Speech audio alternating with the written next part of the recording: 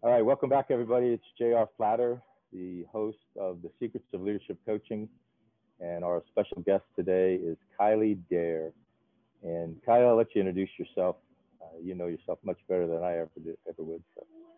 Yeah, so my name is Kylie Dare, and I'm a executive coach and leadership coach, and I'm also a non-executive director. So I'm based in Newcastle, Australia, in the state of New South Wales. So we're a coastal town. The beach is just down the road, and close to the Hunter Valley, which international travellers always seem to know our wine region of the Hunter Valley, JR. I love it there, yeah. All right, what does a non-executive director do? So a non-executive director is not involved in day-to-day activities and not involved with the day-to-day running of the firm. So to give you a little bit more information about me, I guess there's kind of two parts. There is pre-disability, so pre-2011 and post-2011. So pre-2011, I was a partner in a medium-sized accounting firm, so a director and an owner of that business. I had a full client base. I had, a team that I was responsible for between Newcastle and Sydney. And I lost all of that almost overnight due to my disability. And that happened in 2011. And it was devastating, to say the least, life-changing for me and for my family. And it happened just so quickly. So I was forced to retire and to leave my career. And I felt like I'd reached kind of a pinnacle in my career, but I certainly hadn't achieved all the things that I wanted to. I was 40 years old with two small boys. And so I spent 8 years at home, and I was battling during that time with my functional impairment, cognitive impairment due to the medication that I was on and still am to a degree. And I was continually trying to find a way to work again. And I knew that that would never be as a partner and running the firm and running a team and advising clients. But I wanted to find a purpose in work again. You know, we've spoken about this, there is the purpose that you have with your family and your friends and the people that you're close to, but work gives you an important purpose as well. So I've got very strict parameters that I can work within. And I was really fortunate that when I did feel like I could start again in a confined way, that I was invited back as a non-executive director. So to sit on the board of the same company that I was previously a director and shareholder of, and to be involved in vision and strategy and performance improvement and achieving the strategic initiatives that we've set out for the Australian firm. And one of the really nice sweeteners to that was being involved in the firm's leadership programs. And they're bespoke programs. And the first group was a group of 8 women. So it was Helen Wiseman, who you know, JR, and myself, and 8 women. And I'd never been in a situation like that before. I'd never been in a room with all women talking leadership, and it was incredibly special. And my job, Helen was the lead facilitator. I was the coach and the conduit between the board and the program. And 3 of those women went on to become partner. All the rest were promoted. There are a few that are so close to partnership. It's really exciting. And now we're in the second cohort. So 16 men and women across Sydney and Newcastle. So Helen, and the reason I mentioned Helen, JR, is because she led me to you. And she rang me one day and she said, this guy I know, JR Flatter, is doing a training course for coaching. And I think you should do it. I enjoy your insight. You should do this. And she said, it was the first training course that you did. So 70 hours in Australia, 7 to 8 a.m., 5 mornings a week, Tuesday to Saturday. And she said, there's a catch. You have to decide right now. So, here I am back to work only 18 months thinking, how am I going to do this? And so I had a conversation with my husband and 2 boys, and they said, you said if you ever got to work again, you wanted to give back and you wanted to make a meaningful difference in people's lives. This seems to be the way that you're going to do that. So I did. And I became certified out of that program. And I'm now coaching. And I'm coaching all different generations, all different levels of leadership, coaching people in the US. There's just such a broad range of people that I'm now working with and working on their vision for success. So this to me feels like what I was meant to do. Wow, what a great story. So when I listen to you describe your background, it's kind of intimidating. Do I need to have that kind of background to be a good coach? I think the answer to that lies in the participants in the 125 course. There is such a broad range of people with all different experience from all different industries. Some people are on a pathway of becoming better leaders themselves. Some people do want to go on and coach. Others are human resource individuals who want to look at bringing a coaching culture into their firm. So the answer is no. I don't think there are any parameters. I think you need a willingness and ability to be a leader and to explore how you can be a better person. I think it's affected all facets of my life. I think I've grown as a person, as a friend, as a daughter, as a sister. I'm definitely different in the boardroom, and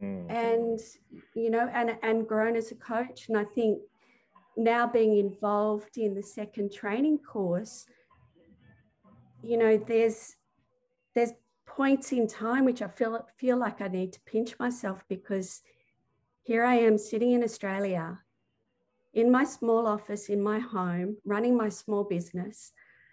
And I feel like I'm sitting in the US in a worldwide classroom.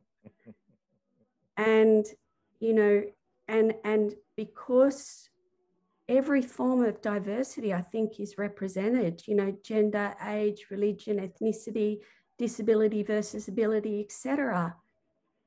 The depth of conversation, the layers of that, and therefore this significant growth journey that you go on is incredibly special. Wow. So our listeners are our peers. And so what advice would you give to someone thinking about going down this path, either to be a coach, to grow in their leadership, to become a better person? What advice would you give them? I'd say take the brave step. I think that, if an opportunity knocks on my door now, I'll work out how I can do it. And I do it within restraints. So take the step, embrace the opportunity, show up, willing to be vulnerable and willing to grow. And I think that, you know, what you will find is that your resilience grows as a part of that. And I think as I was going through the first 70 hours, you know, I felt like I was in this uncomfortable space of growth all the time. I knew that I was growing significantly. This time in the second training, it's not the same, you know, uncomfortable space of growth, but you can run the same course with different participants, and it's the participants that you learn from. The practicality of what you do in the 2RL course, JR, is, you know, from day one, we are coaching. And there's, we're doing it sometimes within a group of 3 with someone observing, and we're doing it sometimes in the classroom, in the virtual classroom. And we're becoming better coaches day by day. So just embrace it. Yeah, I love your use of the word vulnerable, because it happens so many times that you're practice coaching, and I'm using quotation marks with my fingers, and suddenly a real world problem is there in the room, and you're the coach, and that person wants your help. Yeah. I mean, it happens so often, and you really have to be ready for that. But it's part of the joy of coaching too, to be able to be part of that. Absolutely. Agreed. So one of the requirements, we are called the Secrets of Leadership Coaching, after all. To be a distinguished guest, is you have to give us one of your secrets. So tell us one of your secrets of successful coaching. I think my secret is to turn the mirror on yourself. So continually examining how you're performing as a coach. We ask of our leaders that they look in the mirror and you know, is what they're saying really what they want to do? Is what they say they're going to do really what is going to happen once we walk outside the room? And I think, you know, turning the mirror on ourselves is looking at how we're performing. I think our greatest lessons come from our mistakes. And one of mine was I didn't transition into a coaching session properly. So I had gone from a director meeting into a coaching session, and I didn't show up the way that my leader needed me to on that particular day. And the coaching session didn't go badly. It just didn't go as well as it could. And so I rang that person and I said, that didn't go as well as it could, and that's on me. That's my responsibility to you. That's the onus I have. Would it be possible for us to meet again in a couple of days? And this person said yes, and I'm very grateful that they did. And I think that was a real pivot point in our partnership. I showed vulnerability, I showed humility, and I think that you know, it did create this bond within the partnership that I have with this individual. As coaches, we have the ICF guidelines and the ethics and the values and the competency, and we have all the training with you, JR, and then we walk into a room and we are coaching an individual, and we need to respond to the way that the individual needs us on that particular day, at that particular time.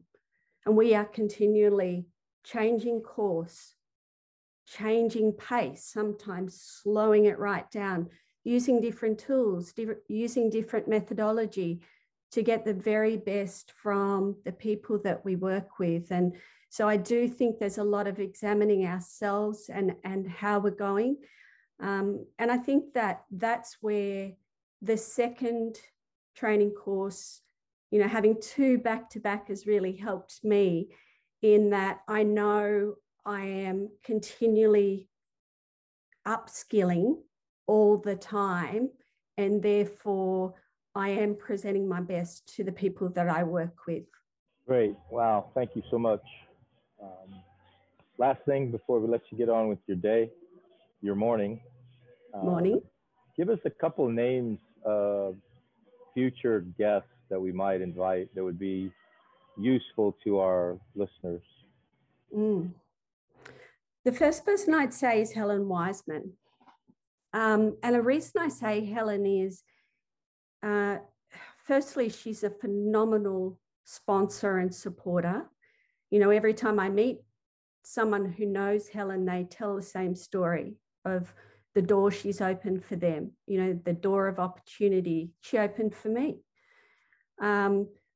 And I think that the value in it is the network that she has built and how she's strategically built that network. So I think that's valuable to someone who is growing their own business. And the second person I would say is Lauren Parker. Lauren is a Paralympic champion. She's she does triathlons. She is our gold medal hopeful for the Tokyo Olympics. Lauren's disability happened in 2017. So, you know, in a small space of time, Lauren has gone from becoming a paraplegic to on the pathway to win a gold medal.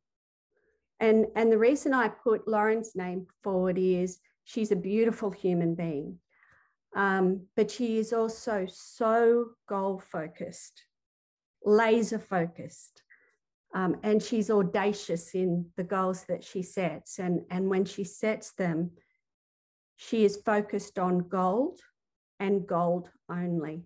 And I admire the way that she is able to turn up to an event, regardless of the pain that she's in and everything that's going on in her life, and perform at her absolute best, and because of her goal-setting ability.